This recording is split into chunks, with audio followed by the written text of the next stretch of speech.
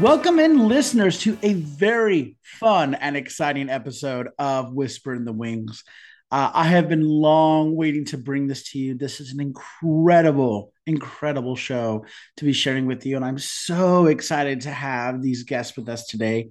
Joining us today are some of the members involved with the production Serials, which is here and there a monthly event that takes place over at the Flea. Joining us, we have the producer and host, Elizabeth Spindler, Michael Ortiz, as well as the producer, Kristen Siemel, and a performer and captain, Keith Weiss. Everyone, good morning. Welcome to Whisper in the Wings. Ooh, Yeah. good morning. I feel like the Hey. Tigra needs to play. Right? Once again, you're all part of this great show called Serials, which is incredible. The next cycle is taking place October 27th through the 29th. And then the one that I'm going to, which is November 3rd through the 5th. All of this happens at the Flea Theater, which is an incredible venue in an incredible neighborhood here in New York. I was put onto it by my friend Keith Weiss, right there, who's a performer and a captain. And this is like nothing I've ever seen in the best way. And it's so addicting. So why don't I have one of you start to tell us a bit about the show? Michael or Elizabeth, one of you want to tell us a bit about it? Sure. Yeah, I'm happy to hop in here. So, Serials is a late night episodic short play competition series. So, the way that it goes, we have five teams of actors that are paired with each team is paired with a writer and a director, and five short plays go in. The audience votes on their favorites, and then the top three come out, and the next week return with a new episode, a new installment of the same storyline. So it is episodic theater, serialized theater, hence the name Serials. And it's super fun, very, low budget, campy, late night, experimental. And I dare to say, beer infused. We give you a free beer with your ticket, which is always a great time. And it really is absolutely fun. And what's exciting for me is, you see these five. I've never seen something I don't like, which I want to say first off. But you see these five shows, you only get to pick three, and then the anticipation of waiting to see who made it through the show you pick. Make it through to the next one, because then you're like, oh, I gotta go. I gotta make sure I go see the next episode. I mean, that is the best thing. Is you're like, I have to go see how this keeps going, how this continues. So, how did you guys come up with the idea of the show? Elizabeth, how about I ask you about that? Well, the show has been running a long time. It's originated with Kristen, can you remind me the founders of Serials, the forefathers? Oh dear, here we go. Yes, so it's Dominic Spillane and oh my, morning time. Steve Stout. Steve Stout, yes. They Yeah. came up with it over a decade ago now. So Wow. we've been running for 10 years. So yeah. And it was meant as a way for the resident company at the Flea at the time, the Bats, to have a sort of a regular space in which to make new plays and to meet playwrights and be working with new directors and be making. And that's a little bit what it does for us too, since we're sort of the company that came out of the Bats, the Flood Collective. So I wish we could take the credit, but we did not come up with the form. But we continue its legacy. Yeah. Humble facilitators. But we are doing it in a new form that's outside of being under the Flea. So now that we're our own company of the Fled, we used to be resident actors. People who listening don't know the history there. We used to be resident actors called the Bats with the Flea. During the pandemic, we broke off from them and came out and organized as our own company, the Flood Collective. Um, and so we produce it under our own name. Like we own the show now, it feels like. So that's the exciting part of this year right now with Serials. Oh, that's so cool. So I take it this is the first year then that this is under the Fled. Yes. Yeah. Oh, wow. How exciting. Well, I mean, I can see the playwriting, like the new playwriting, like trying to get picked up aspect, because there have been several pieces I've seen that I'm like, oh my gosh, I developed this. I want to see the full work of this. It has very much almost that TV episode part, like format to it, but Yeah. it definitely could be like, there have been 2 or 3 shows that I've seen that I'm like, no, this one, I want to see the full story. The Wedding Dress show, for instance, that play, I wanted the whole bit of that. That killed me when that no longer went on, because I was like, I need to know. I have so many questions, Yeah, the competition is fierce, Sometimes we have some really, really great stories that get cut short, early in their lifespan. But there actually have been serials in the past that have gone on to become full-length productions. A couple that come to mind that were created by serials alum are Kapowie Go-Go, which was, oh my gosh, I mean that serial went on for so long. That Kapowie Go-Go was like a 3 hour long show, which is like a big homage to like anime and like comic books. It's hilarious. It's like got all of these like massive like props and like wigs and stuff, super fun. And then Locked Up Bitches, which was a parody of Orange is the New Black, but told through the perspective of like cats and dogs. And Keith was actually in a production of that, so he can speak to that a little more. Yeah, the best way to describe it is like a hip hop feminist retelling of Orange is the New Black through the perspective of a prison war between cats and dogs. I think that was the log line for it. And yeah, it was really one of the most, like, in the spirit of, it was the closest production that I felt was in the spirit of serials, being that it was so downtown theater, in the sense that, like, we made it on a shoestring budget, and we had some original songs in it, and it was very much just one of those high octane, high energy pieces of theater that will continue to change the world one production at a time. I don't know if anybody Wise words, philosophical words. Well, bringing both Keith and Kristen into this, and I'm going to start with Kristen on this question. What was it like developing the show, particularly now that you are the Fled? What was it like continuing to develop the show?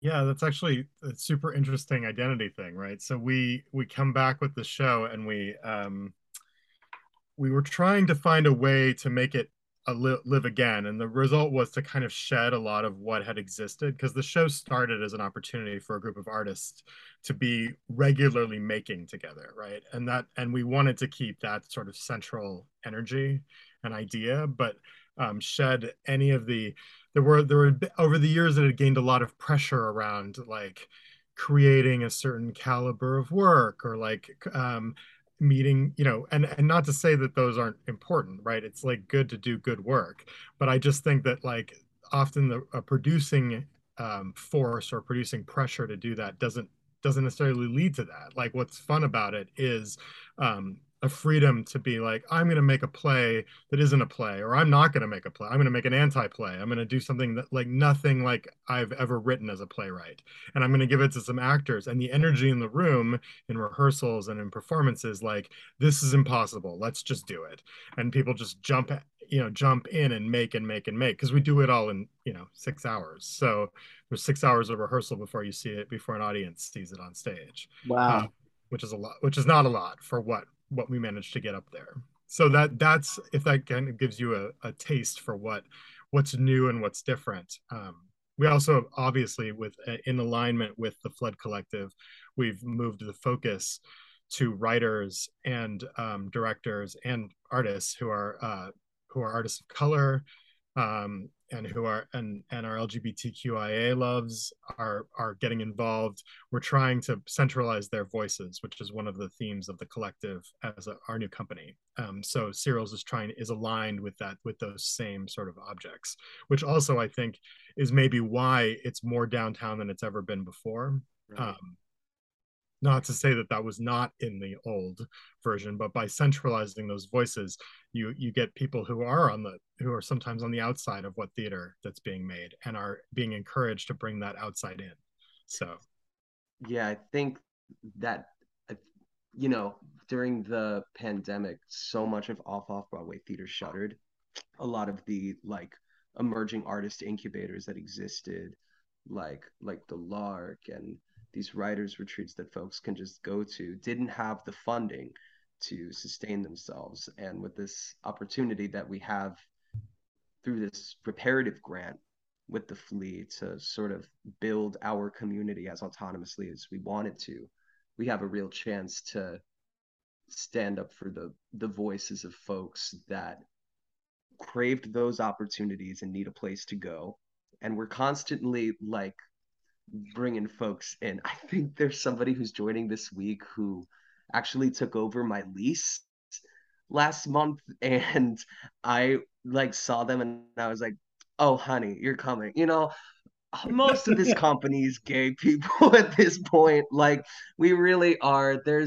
I think this is one of those stages um in community where we're expanding our voices, but at the same time we're really leaning into our identity in a way we've never been able to before. And it's the first time that like we are really engaging in art about like our collective liberation. And you see that in so many of the new works that we do in Serials, whether it's like Missionary Person or the Wedding Dress play, or like all of these identities coming together to really create art that the world has never been able to see before because people haven't been given the chance to make it, as Kristen was saying. Now you both mentioned something that triggered two thoughts to few thoughts to my mind. So the cycle runs Thursday through Saturday, right? Okay, so when do you typically announce the winners? We announce that every Saturday night at Toad Hall, which is a bar that we've chosen to go to. So we quickly, when we wrap up, we have to get out within 11 p.m. at 11 p.m. So everybody is doing multiple different tasks to shut down the Flea. And then Cody, who is our designer, he runs our lights, he runs our sound, he does our tech. We love Cody. We can do without him. He counts the votes, and then they get announced that night so that the people there know who's moving on. And then through social media, we communicate who's moving on as well. So then following up with that, how long do these winners have to prepare typically? And then how long do they have to rehearse? Like, is there a set, like you can only rehearse this long? Yeah, so it's kind of like a real lightning round thing when we do Serials. I like to tell everybody that the process is it's quick and dirty, you know. So especially when we go between week 1 and week 2, because the writers who are writing for the next week will either find out Saturday night at the bar or the next morning on Sunday, and then they essentially have like under 48 hours to write a new script, because the teams will go into like an hour long Zoom initial read through on Monday, and then on Tuesday they just dive right in. So as Kristen was mentioning, the teams really don't have a lot of time to rehearse. They have 2.5 hours of in-person rehearsal on Tuesday, 2.5 hours on Wednesday, and then each team gets a 30-minute tech on Thursday, and then we put the show up.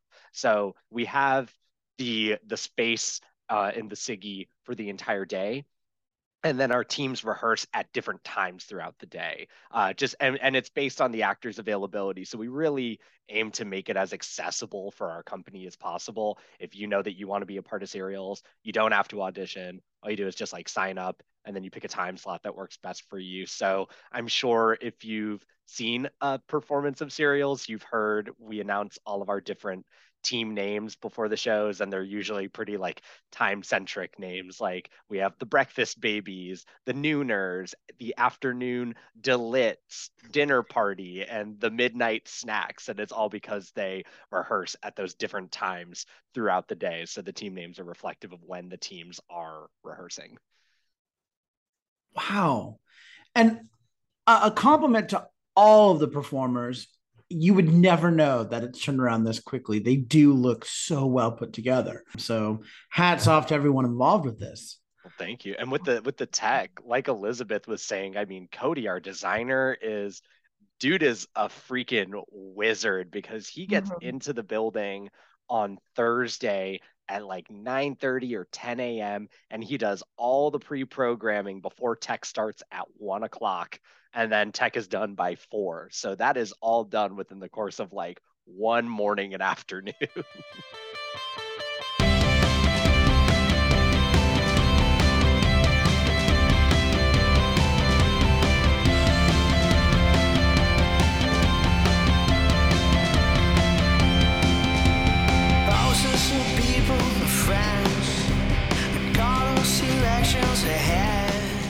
Let me ask the entire group this question, and I'm not sure if there is an answer, but is there a message or a thought that you're hoping the audiences will take away when they leave?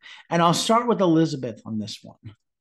A message or a thought. I feel like the message or the thought is like our community is wide, and it is so welcoming, and it is so exciting to be a part of, that it spreads throughout everybody who is engaged with it, whether you're audience or you're a writer or a director or an actor in it. And like multiple times I've met people on a Saturday night waiting to hear the results, and then just like one conversation opens them up to how much is behind the work that we've done and how much heart we've put into to make it where we're at right now, and a place that we can go back to the Flea and produce in this space that has been heavy on people's hearts for a long time. And just the idea that we can transform that space and make it open, make it welcoming, and that our community is one that is, you just have to ask, or you just have to engage, and then you'll be a part of it, and you'll be welcomed with open arms. I think that's something that Serials does. I couldn't agree more. Michael, how about you? Is there anything you'd like to add? Yeah, I really like to think that Serials showcases to New York that there is just so much amazing work out there that goes beyond the scope of what we typically think that theater is.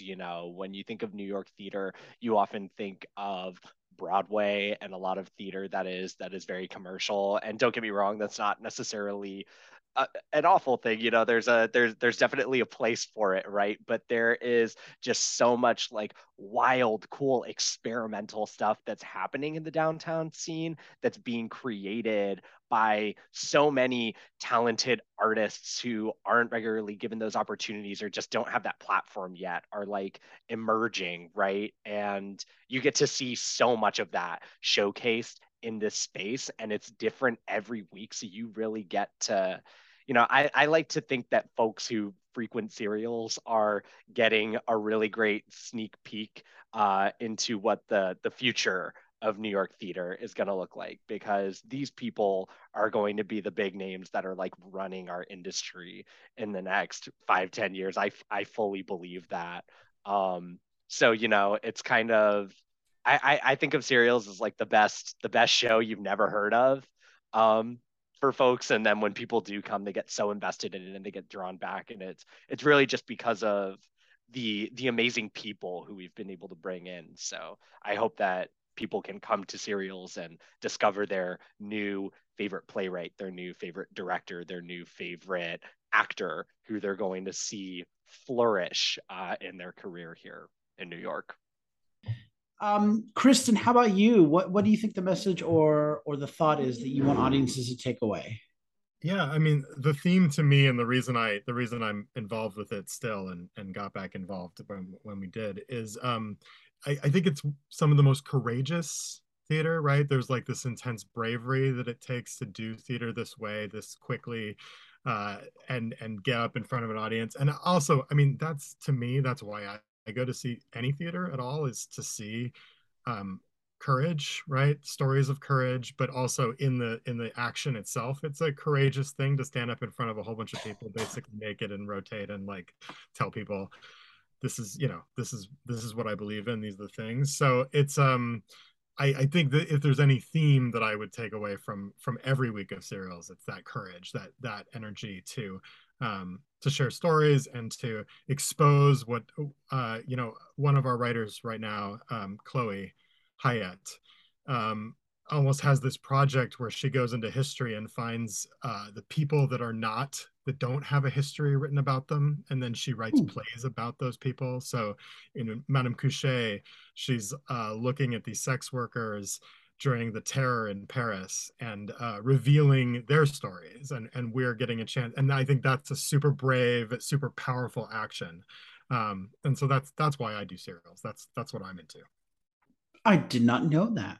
That's incredible. And then rounding it out, Keith, as a performer and a captain, what is the message and thought you're hoping that audiences take away? The first thing we ask audiences when they come in is, are you ready?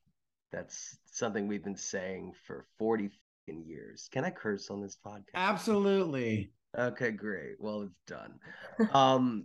And in that sense, it's asking the audience, are you ready? I think every actor on Thursday is asking themselves, are you ready? Do you know your lines? Do you know your blocking? Do you know what you need to move on and off stage? And in my mind, Serials has always been to me about embracing the challenge, pushing against the obstacle that you're given in those 6 hours of work. Can you actually make somebody believe that they are lost in a theater and a landscape that they would want to pay $400 on Broadway to go see? Are they going to have the same experience? And generally the answer is always yes still, because all of these folks who are coming, it's always about embracing the challenge. My parents are boomers, and they're not used to seeing plays like Missionary Person, about like the first non-binary superhero working with their arch nemesis Professor Strap-on to fight Captain Gaslight. This is new territory for them. Or like seeing a entire serial about like a group of people playing Dungeons and Dragons get lost in a black hole or whatever, or like seeing a 6-year-old learn conflict mediation while being neglected in a lesbian bar's closet. Like, these are brand new stories that we have to continue to like push against and investigate in ourselves. Can we make space for them? And like, I'm also a psychopath performer who has been performing in 2 of these serials each week since August, and I think I do it to see if I can meet the challenge myself and see how durable I am. And in many ways, it keeps my muscles alive, it keeps me awake, and it keeps me activated.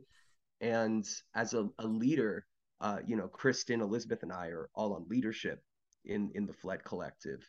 It keeps me on the ground floor in a lot of ways, where like I can balance my life as an arts leader and as an artist. And I think that dichotomy has really given me a new life as a creative person.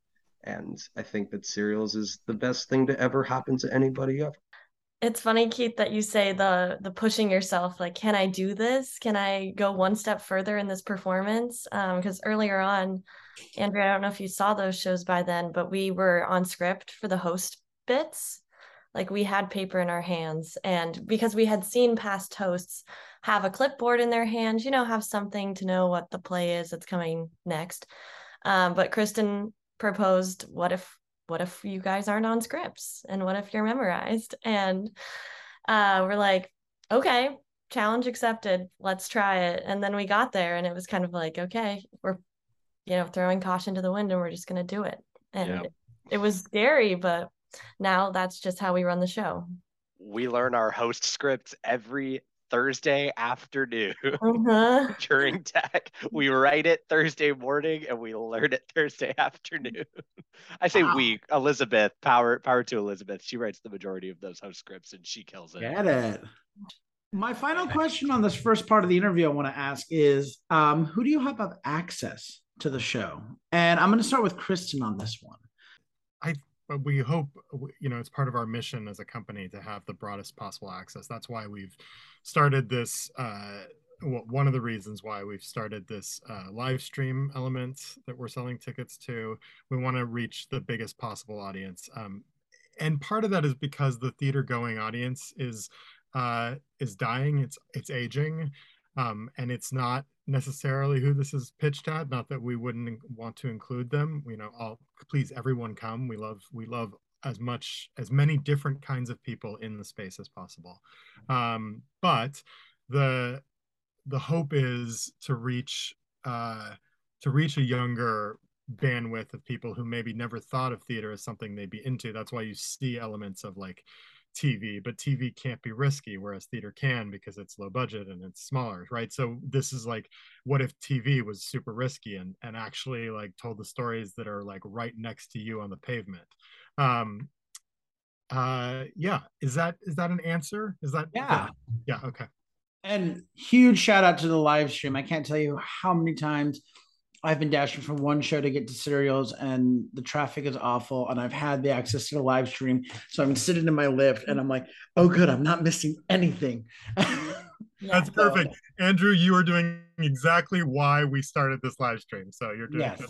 Although I will say it is no substitute for being there in person at all. You don't feel the same connection or the same laughter or anything. And of course your Lyft driver looks at you weird when you're in the back seat and like, but at least this way you aren't missing things, and you show up and you're like, how many did I miss? Oh, this is right at intermission. Damn, and no, you feel connected.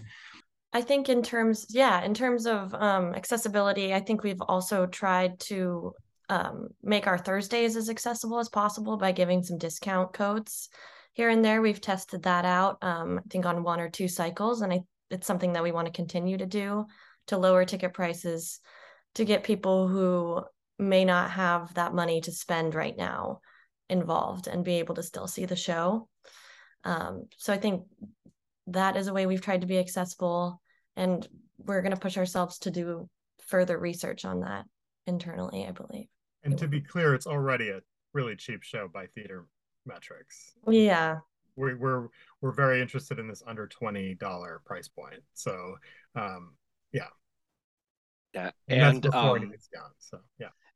And to create even more accessibility, we also have a Patreon that we run as well that people can subscribe to, that we really want to utilize to help get people to continue to support us, but also to like get them to come see the show at an affordable price point, right? Tickets for a ticket for one night of Serials is $17. I think it comes out to like 20 after fees on Eventbrite, but so essentially $20 plus a free beer. But then for Patreon subscribers who will subscribe at, we have a bunch of different levels. Subscriptions start as low as like $2, which is just if you want to, we kind of call that one like our tip jar, if you want to just like put that money in there, that helps to go back to the artist, because all of that money is going back to the artists. But if you subscribe at like the $20 level or the $25 level, you get one ticket to every weekend of Serials. So you essentially get to still support us in a way that is continuous and like sustainable, while also kind of saving yourself half the money. So, we really try to offer a lot of ways for people to get bang for your buck. I think in the sort of going back to what I mentioned earlier about how I really think that we're making it a point to really try to foster this next generation of artists in New York. I think we're also trying to foster the next generation of audiences as well. And audiences who can, we want to create audiences who have who aren't locked in, I guess, to one very rigid expectation of what theater is supposed to look like. So now you can come see theater that is very experimental at a very affordable price point.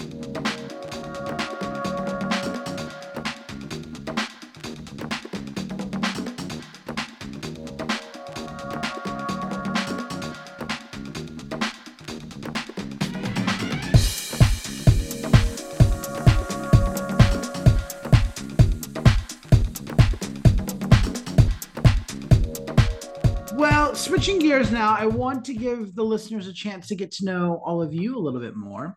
And I want to start by asking, what are some of your favorite shows, composers, or playwrights, or maybe in the same group of those things that have inspired you? And Keith, why don't I kick it off to you first, since you're our performer on this group here. Thank you. Stephen Adly Guirgis is the sort of bard for me that made theater feel like it didn't need to be, as Michael said, some audiences see some one rigid thing. He writes about like the humanity of people who don't match the class brackets of the folks who go see theater commercially.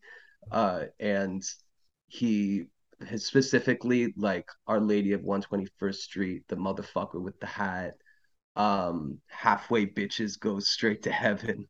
All of these amazing pieces of theater, primarily about people of color, as it so happens, tend to actually be more connected to the world and the masses, as it were. I love Ming Pfeiffer.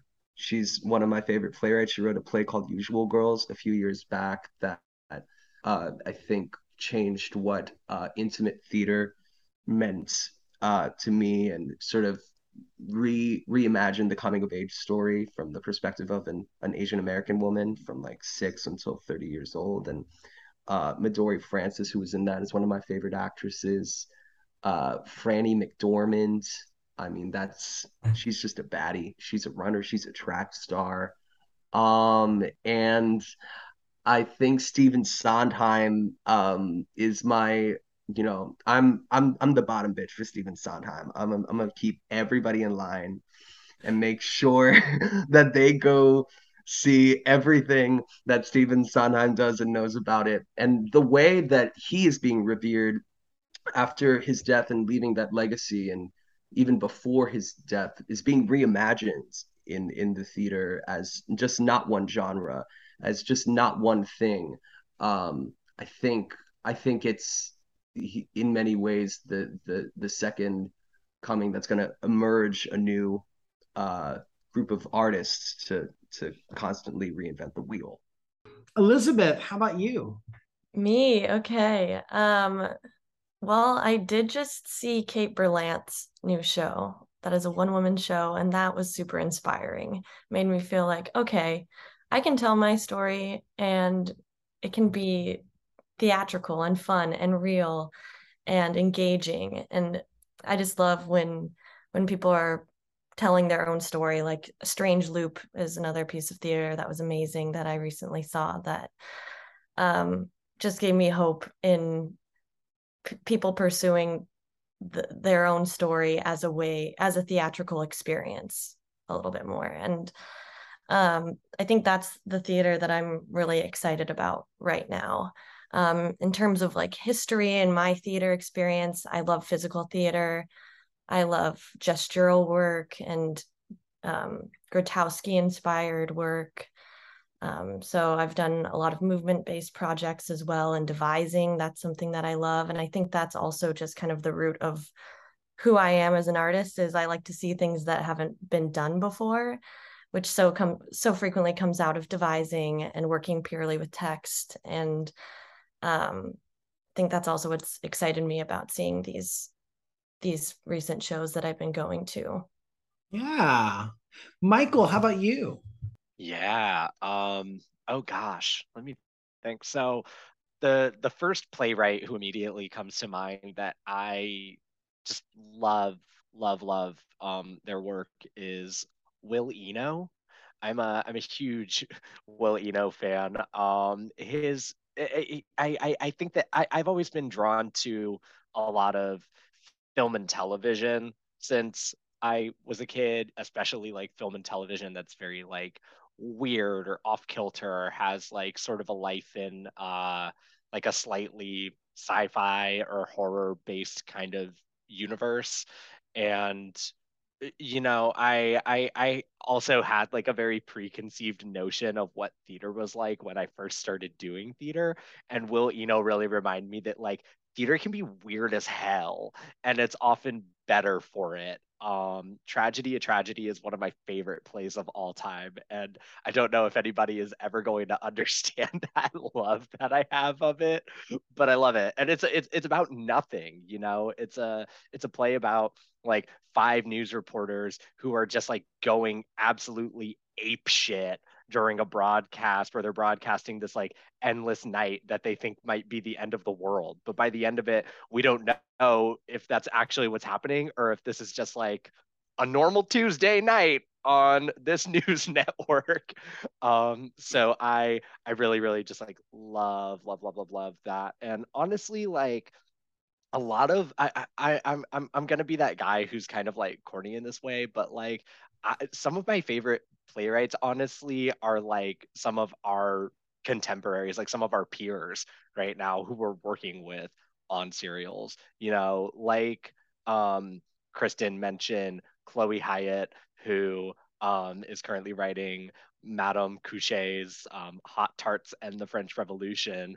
We've known each other for about 5 years now, and she's like one of my favorite collaborators on the planet. We both have like a real love of like genre pieces, which I think always draws us together. She just has this like great off kilter sense of humor. Meg Rosensweet, absolutely, who wrote Missionary Person, another like incredible playwright who I only just met like a year ago, and I less than a year ago, I think. We met in like April. Oh my God. And I just want to like commission her to write everything. So many like contemporaries who were just watching right now. I saw like English by Sanaz Tusi back when it was Atlantic, and I thought that was one of the best shows that I've seen in years, and it just made me wanna follow her. Yeah, so I'm very much about like new work that kind of breaks down the canon. So I'm actually really inspired by a lot of the new work that I'm seeing right now. um yeah. Kristen, how about you? I mean, I'm just going to mostly echo what Michael said. As a teenager growing up in the Pacific Northwest, I was reading all these books about the off Broadway and the deep downtown New York theater scene, and thinking someday maybe I'll be doing that kind of work. And this is literally what we're doing. That's kind of the dream has been achieved, because those are the people, those are the voices for this generation that I'm sort of aligned with. But those are the people that work on serials. That's the people that come in and that I meet, and then we work together. I was a big stand for Carol Churchill and Susan Laurie Parks. Those are like classic playwrights that I still adore to this day. Love.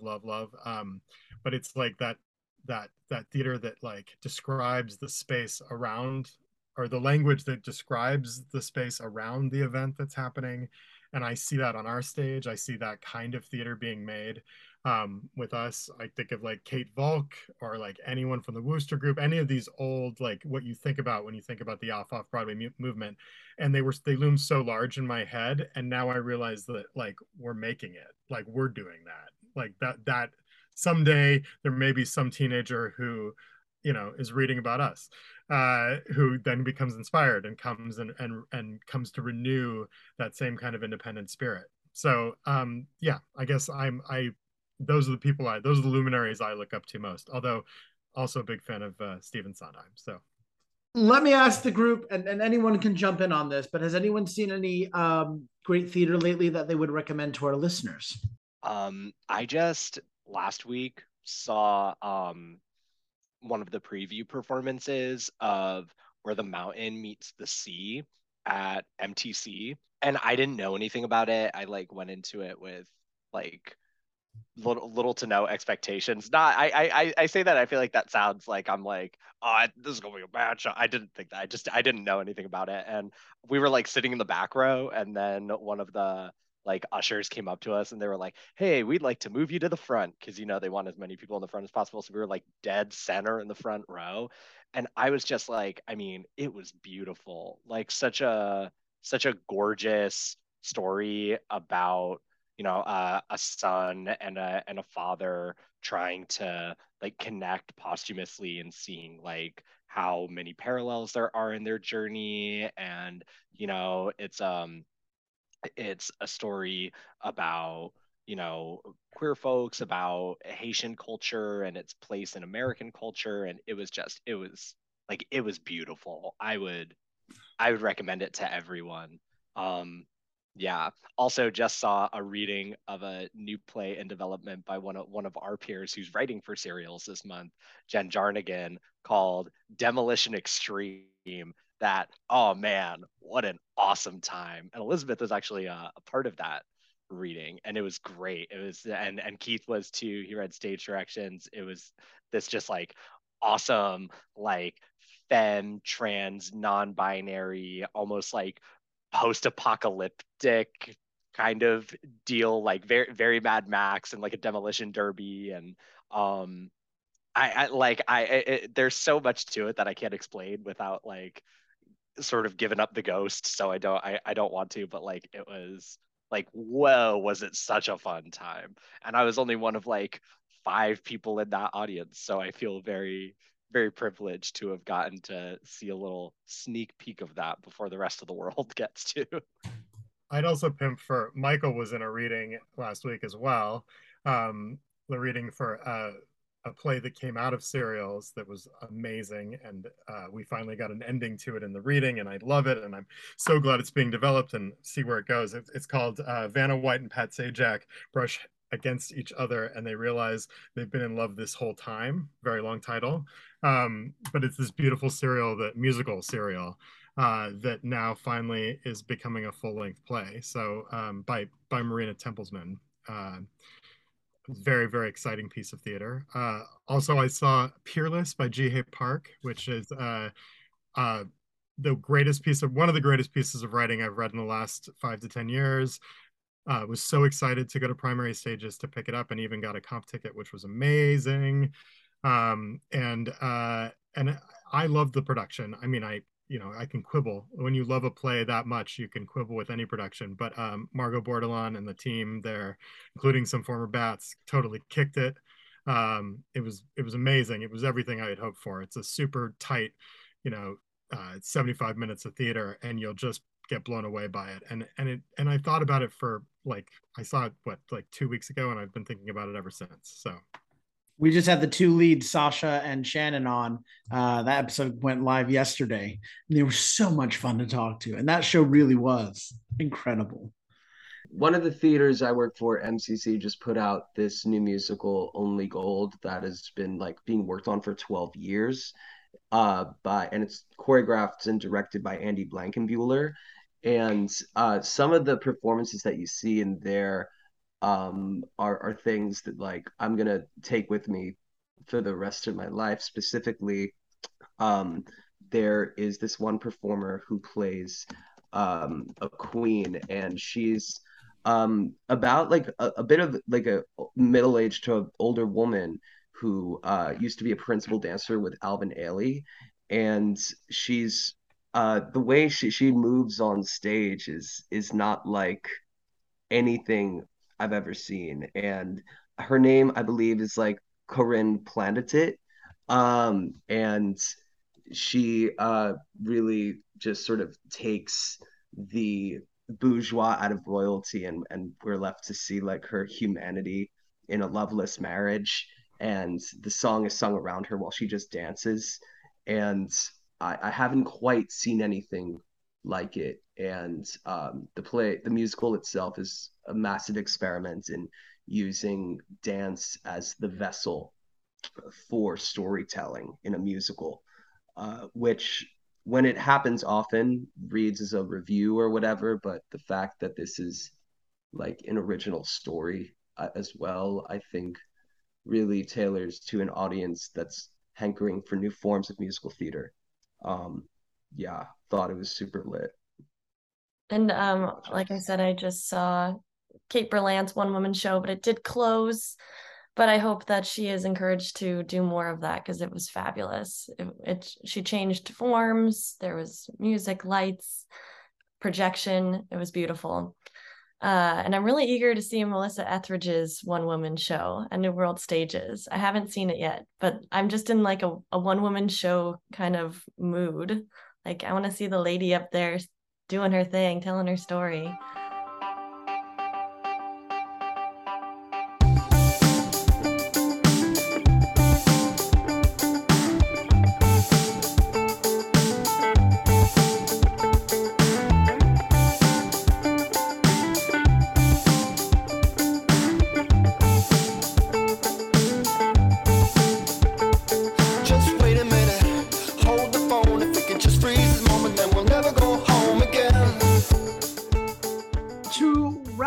Up to wind things down, I'd like to ask my favorite question to you all, which is, what is your favorite theater memory?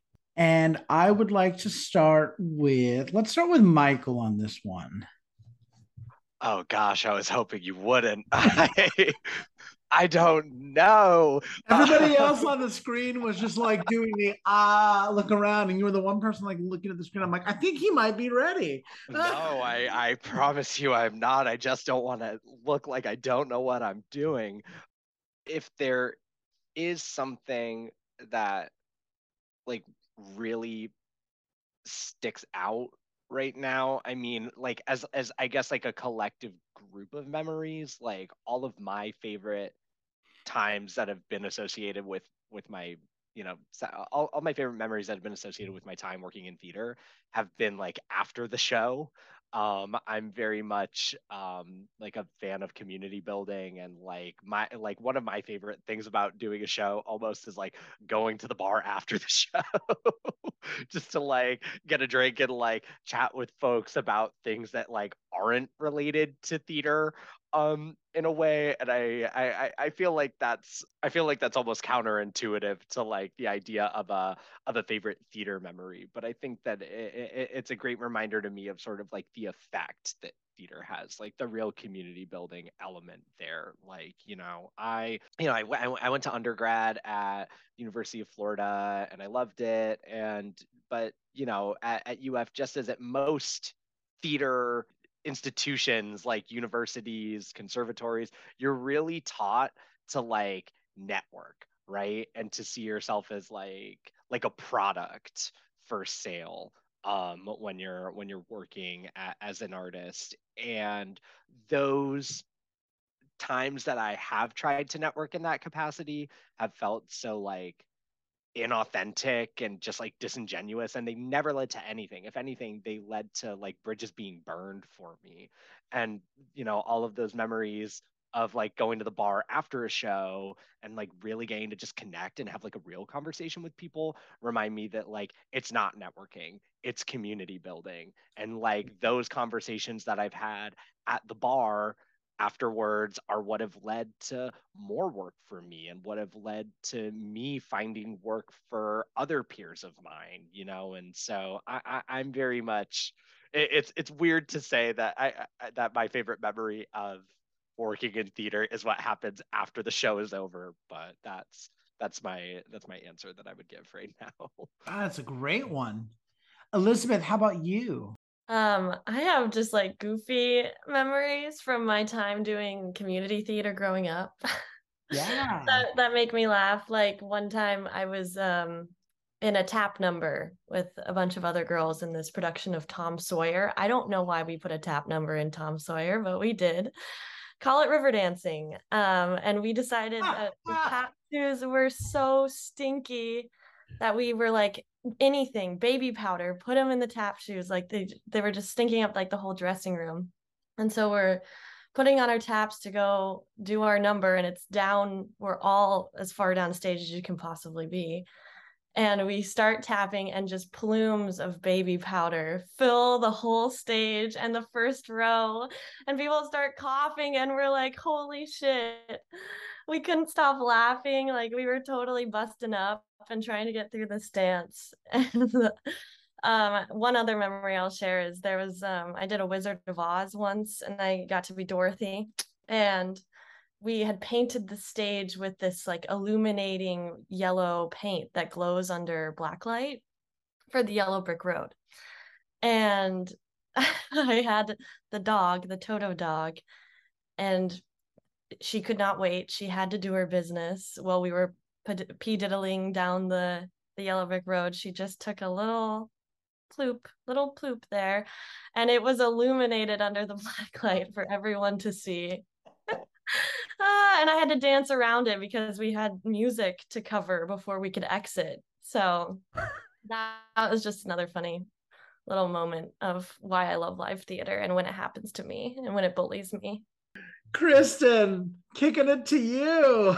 I mean, I can't follow up either of those two. I have so many memories of also doing community theater growing up. But none as good as the poop story, though, or the tap dancing. But to highlight what Michael said and what Elizabeth is talking about, which is like, I mean, I have so many memories. Whatever. It's about making a life. I think, right? It's about finding a place. Like my life is the memory. Like hopefully every great moment in my life is attached to theater, which I think is true of me. For me, I mean, it's a place and a community where you belong, where you do impossible things together and deal with dogs. Yeah, I mean, whatever. All of my stories pale in comparison to all of those, all of my memories that are my one-time memories. But I do find it to be a place that like holds me, right? That where I don't feel alone and I don't feel like I'm falling through life. Instead, I'm being held with a group, and we're traveling together on this crazy planet. So yeah, that's my memory of theater. That's what I'll think about when I'm dying. Rounding it out, Mr. Keith Weiss, take us home. Mr. Cortez. Okay, so when you asked this question, I thought of like what I saw as an audience member that inspired me to go into theater, but I'm now understanding that that is not the question. It's more about a memory of participation. But I think they're intrinsically linked. I saw the producers on Broadway when I was 8 years old. And from everything I've learned in my conservative Jewish upbringing about the Holocaust and the gravity of genocide, to see that completely bastardized and sort of made to be light and joyful and absolutely hysterical, seeing like tap dancers merge into like that symbol on stage, I I think it gave me a real moment of eureka because I understood exactly what was happening because I had all the context for it that was in my upbringing. And I think I have to thank my parents for the rest of my life because I think in that moment I was like, I can create any art I want to make as long as it's built with love and care. And I think I've in from that moment on, I always wanted to be a creator that took risks and pushed against what I was told to be. And that's why I've never really fit into a box. Um, and why I really found love in this community that we've built in the Fled because I don't have to worry about that. I have everything I need. I have the opportunity to like literally sprain my back, like throwing myself into like a kiddie pool, but like worth it, you know, because I have the chance to, you know, play the villain and play a child and play the everyman. And I think my greatest memory of theater will probably be with this community for the rest of my life. I'm certain, because I've never felt more compatible with an industry. And I think in many ways we're building a new industry for non-union folks and for any artist really who wants to feel like they need a place to practice their craft without judgment and with love and with care. And I'm just really excited to see what the future holds, and I'm grateful for the memories. Call me Fallout Boy. I love that. Does anybody have any projects or productions that we can plug for them that's coming down the pipeline?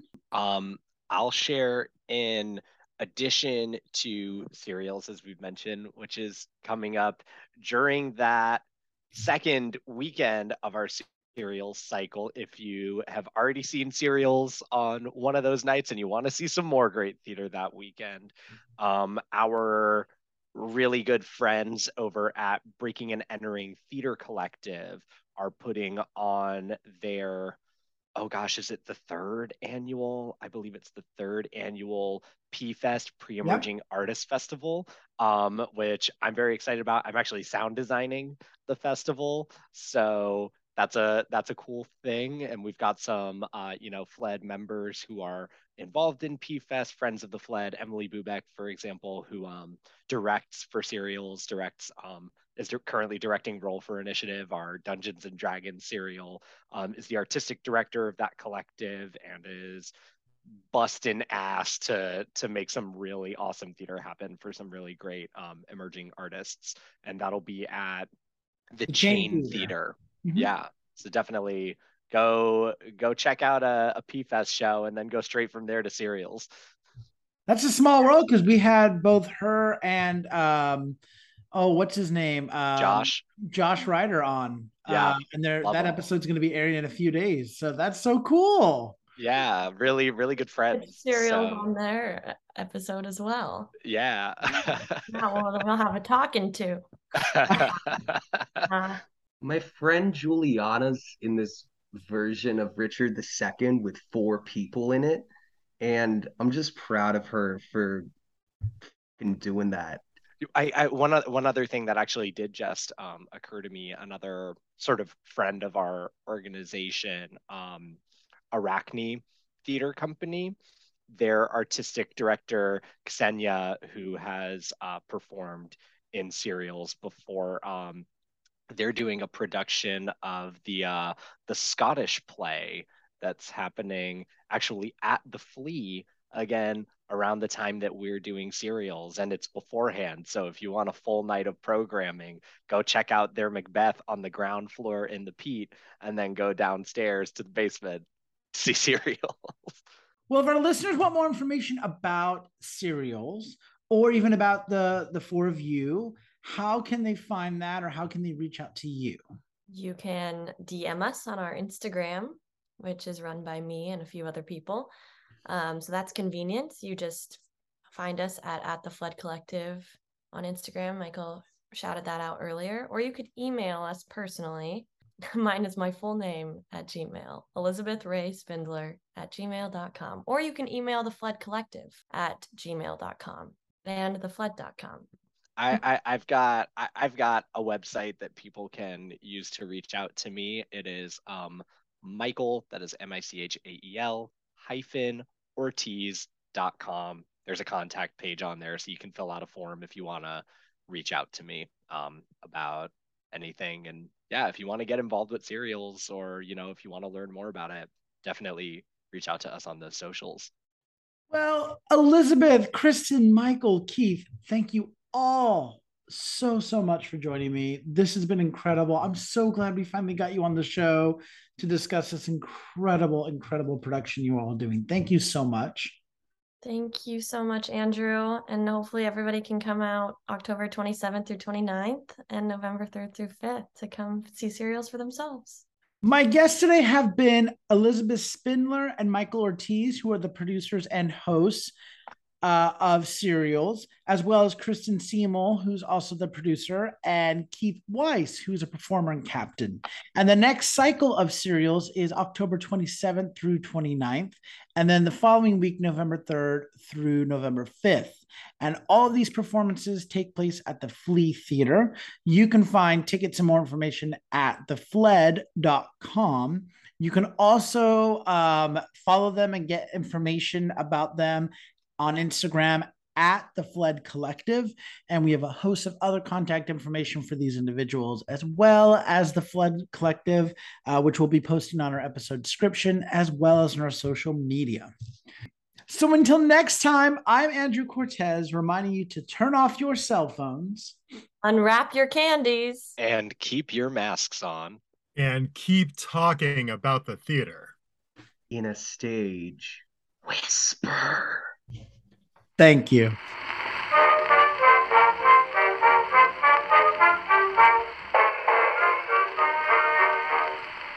friends from old New York town met in a foreign land. One sang the praises of gay Paris. If you like what you hear, please leave a 5-star review, like, and subscribe. You can also find us on Facebook, Instagram, and Twitter at Stage Whisper Pod. And feel free to reach out to us with your comments and personal stories at stagewhisperpod@gmail.com. Our theme song is Maniac by Jazzar. Other music on this episode provided by Yellow Cop, Ultra Cat, Copycuts, and Billy Murray. You can also become a patron of our show by logging on to patreon.com/stagewhisperpod. There you'll find all the information about our Backstage Pass. Thank you so much for your generosity. We could not do this show without you.